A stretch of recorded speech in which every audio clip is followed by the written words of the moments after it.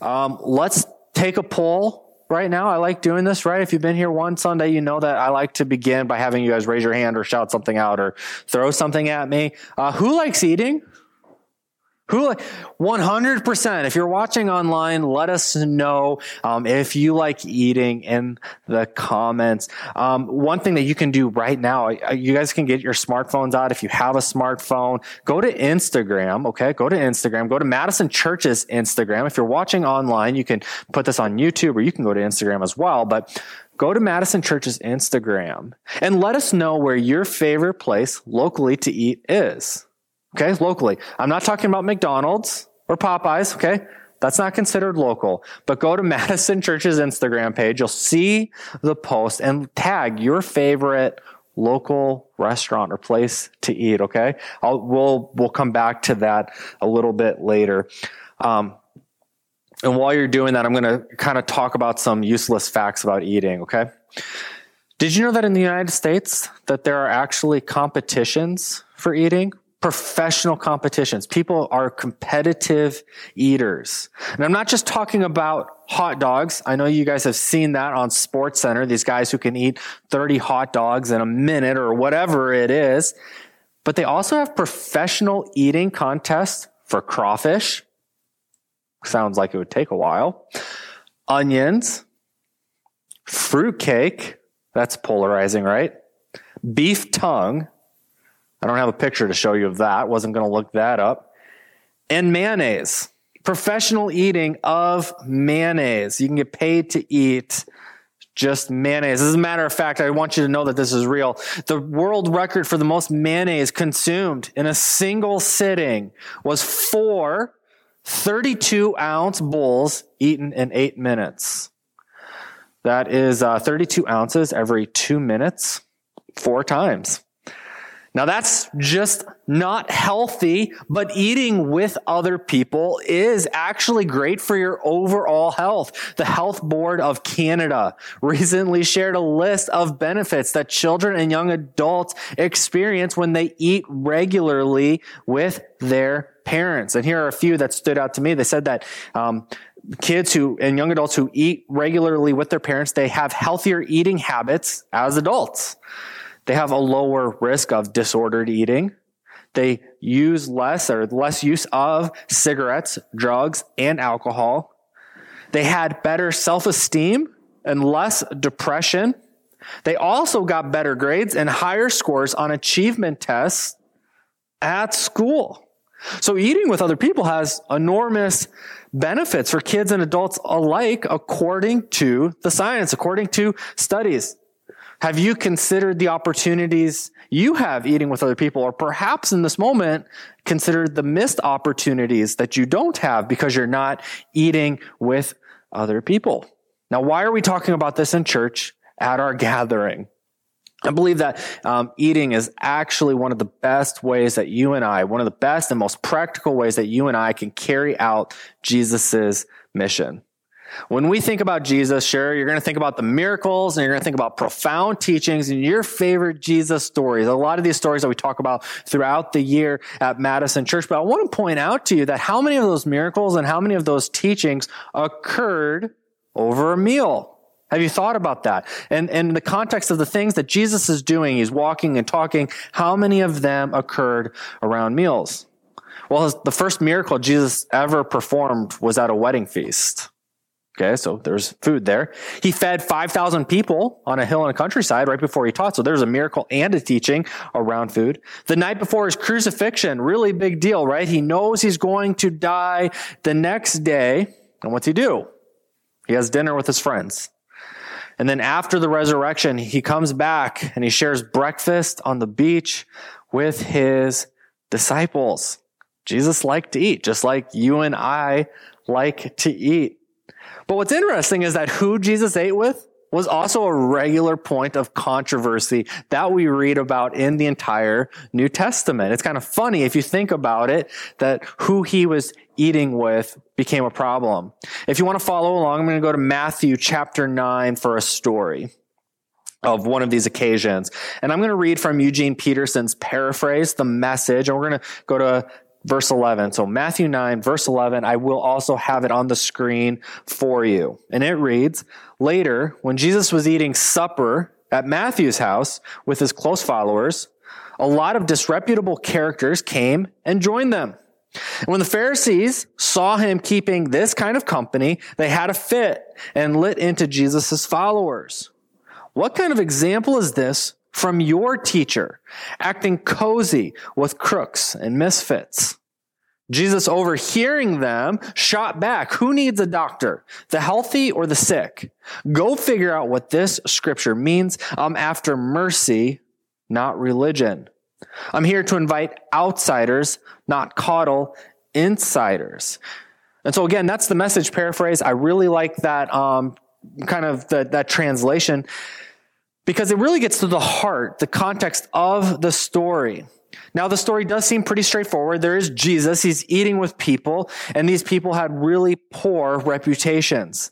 And the religious leaders thought that someone like Jesus shouldn't be hanging out with someone like them. Like, you got to kind of distinguish yourself here. Jesus, you're a religious leader. You can't be hanging out with them. It looks bad on you, but it really looks bad on then the rest of us.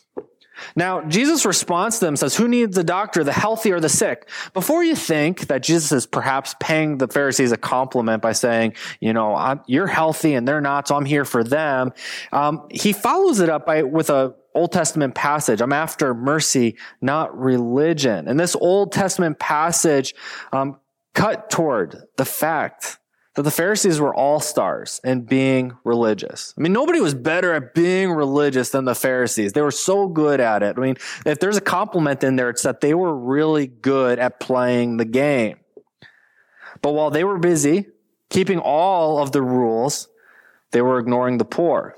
They were ignoring the vulnerable. They were ignoring the marginalized. And Jesus says that is the issue.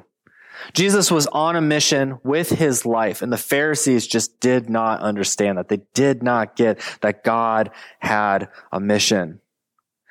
You see, the Pharisees' first priority was obedience to the rules and regulations that they read in the Old Testament. But for Jesus, his first priority was his mission on earth to the people. And Jesus knew, and he knows, that a healer sometimes has to get his hands dirty. People are messy. And the sinless Son of God got messy for his love for people. And so then the tension between Jesus and Pharisees, this isn't just one scene, it occurs over and over again. And Jesus calls out their criticism at another point in Luke. He says, the Son of Man, on the other hand, referring to himself, this is Jesus speaking, feasts and drinks. And you, Pharisees, say he's a glutton and a drunkard, a friend of tax collectors and other sinners. But wisdom is shown to be right by the lives of those who follow it. You see, Jesus wasn't a drunkard. He wasn't a glutton. But he so frequently ate with people who had that kind of reputation that he got accused a lot. And he was guilty by association. But when we look at Jesus' life and we look at the Gospels and we read them, we see that eating and sharing meals with other people was integral to his mission of connecting people with God and each other. Jesus was intentional. Jesus was missional in the way that he ate. And he blessed people by sharing meals with them.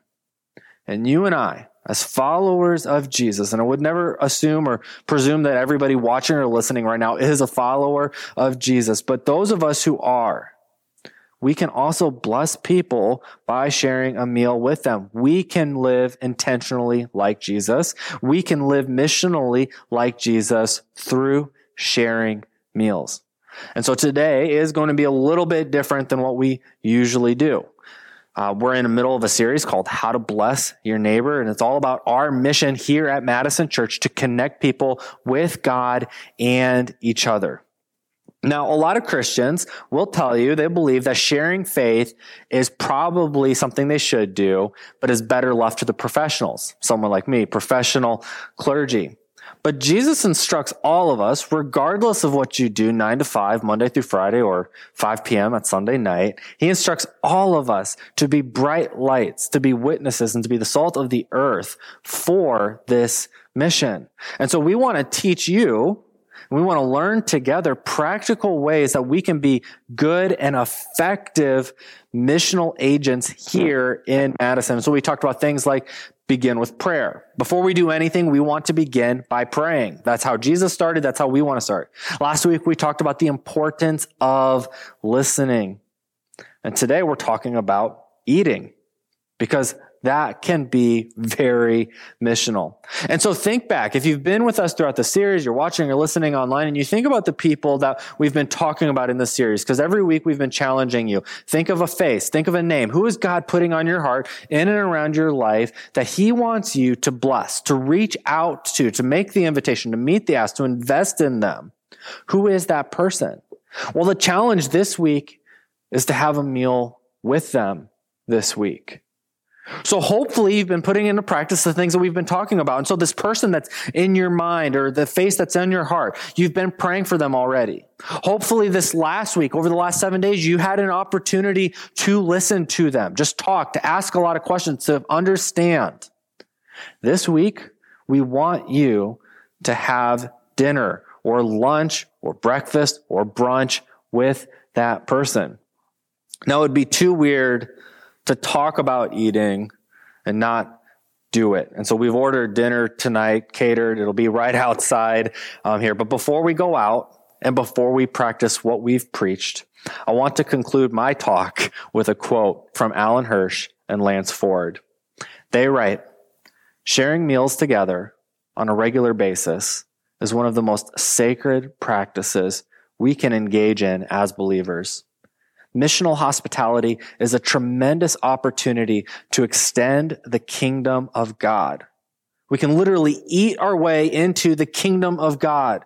If every Christian household regularly invited a stranger or a poor person into their home for a meal once a week, we would literally change the world by eating." I'm not asking you to do something you didn't already plan on doing this week. I mean, my guess is you were going to eat this week, right? My guess is you're probably going to eat multiple times a day this week. All I'm asking is that you include someone with you for one of those meals this week. Well, right now, our in-person gathering here at Madison Church is outside having dinner. And we realize that online, that's just not an option for you right now, right?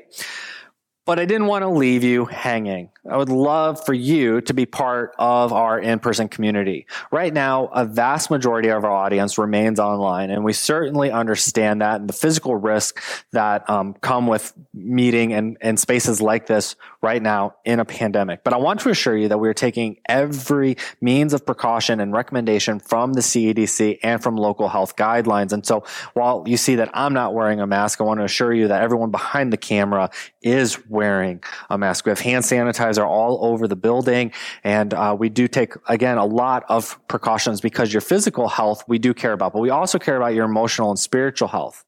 And over the last year, if you've just been watching online or listening to the podcast, that's great for a season. But I imagine that while you're physically probably doing okay, that emotionally and spiritually you're hurting. Now, perhaps you're not ready to jump into in-person full time. Well, maybe you could come out one time.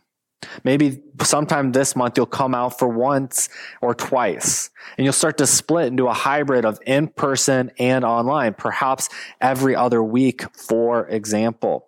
Our mission at Madison Church is to connect people with God and each other, and that includes you, our online audience. You are as much a community member as the people who meet in person, but we would like to strengthen that connection. And so I want to invite you to come out and join us sometime in person at 1103 Jennifer Street at 5 p.m. on Sundays. You can get that information on our website or basically anywhere you're watching or getting this content from. We have it all posted. And so it's a no pressure ask, but we would love to get to know you and get to spend some time with you in the near future. And so hope you have a great week. Hope you stay healthy and well, and we'll see you soon, we hope.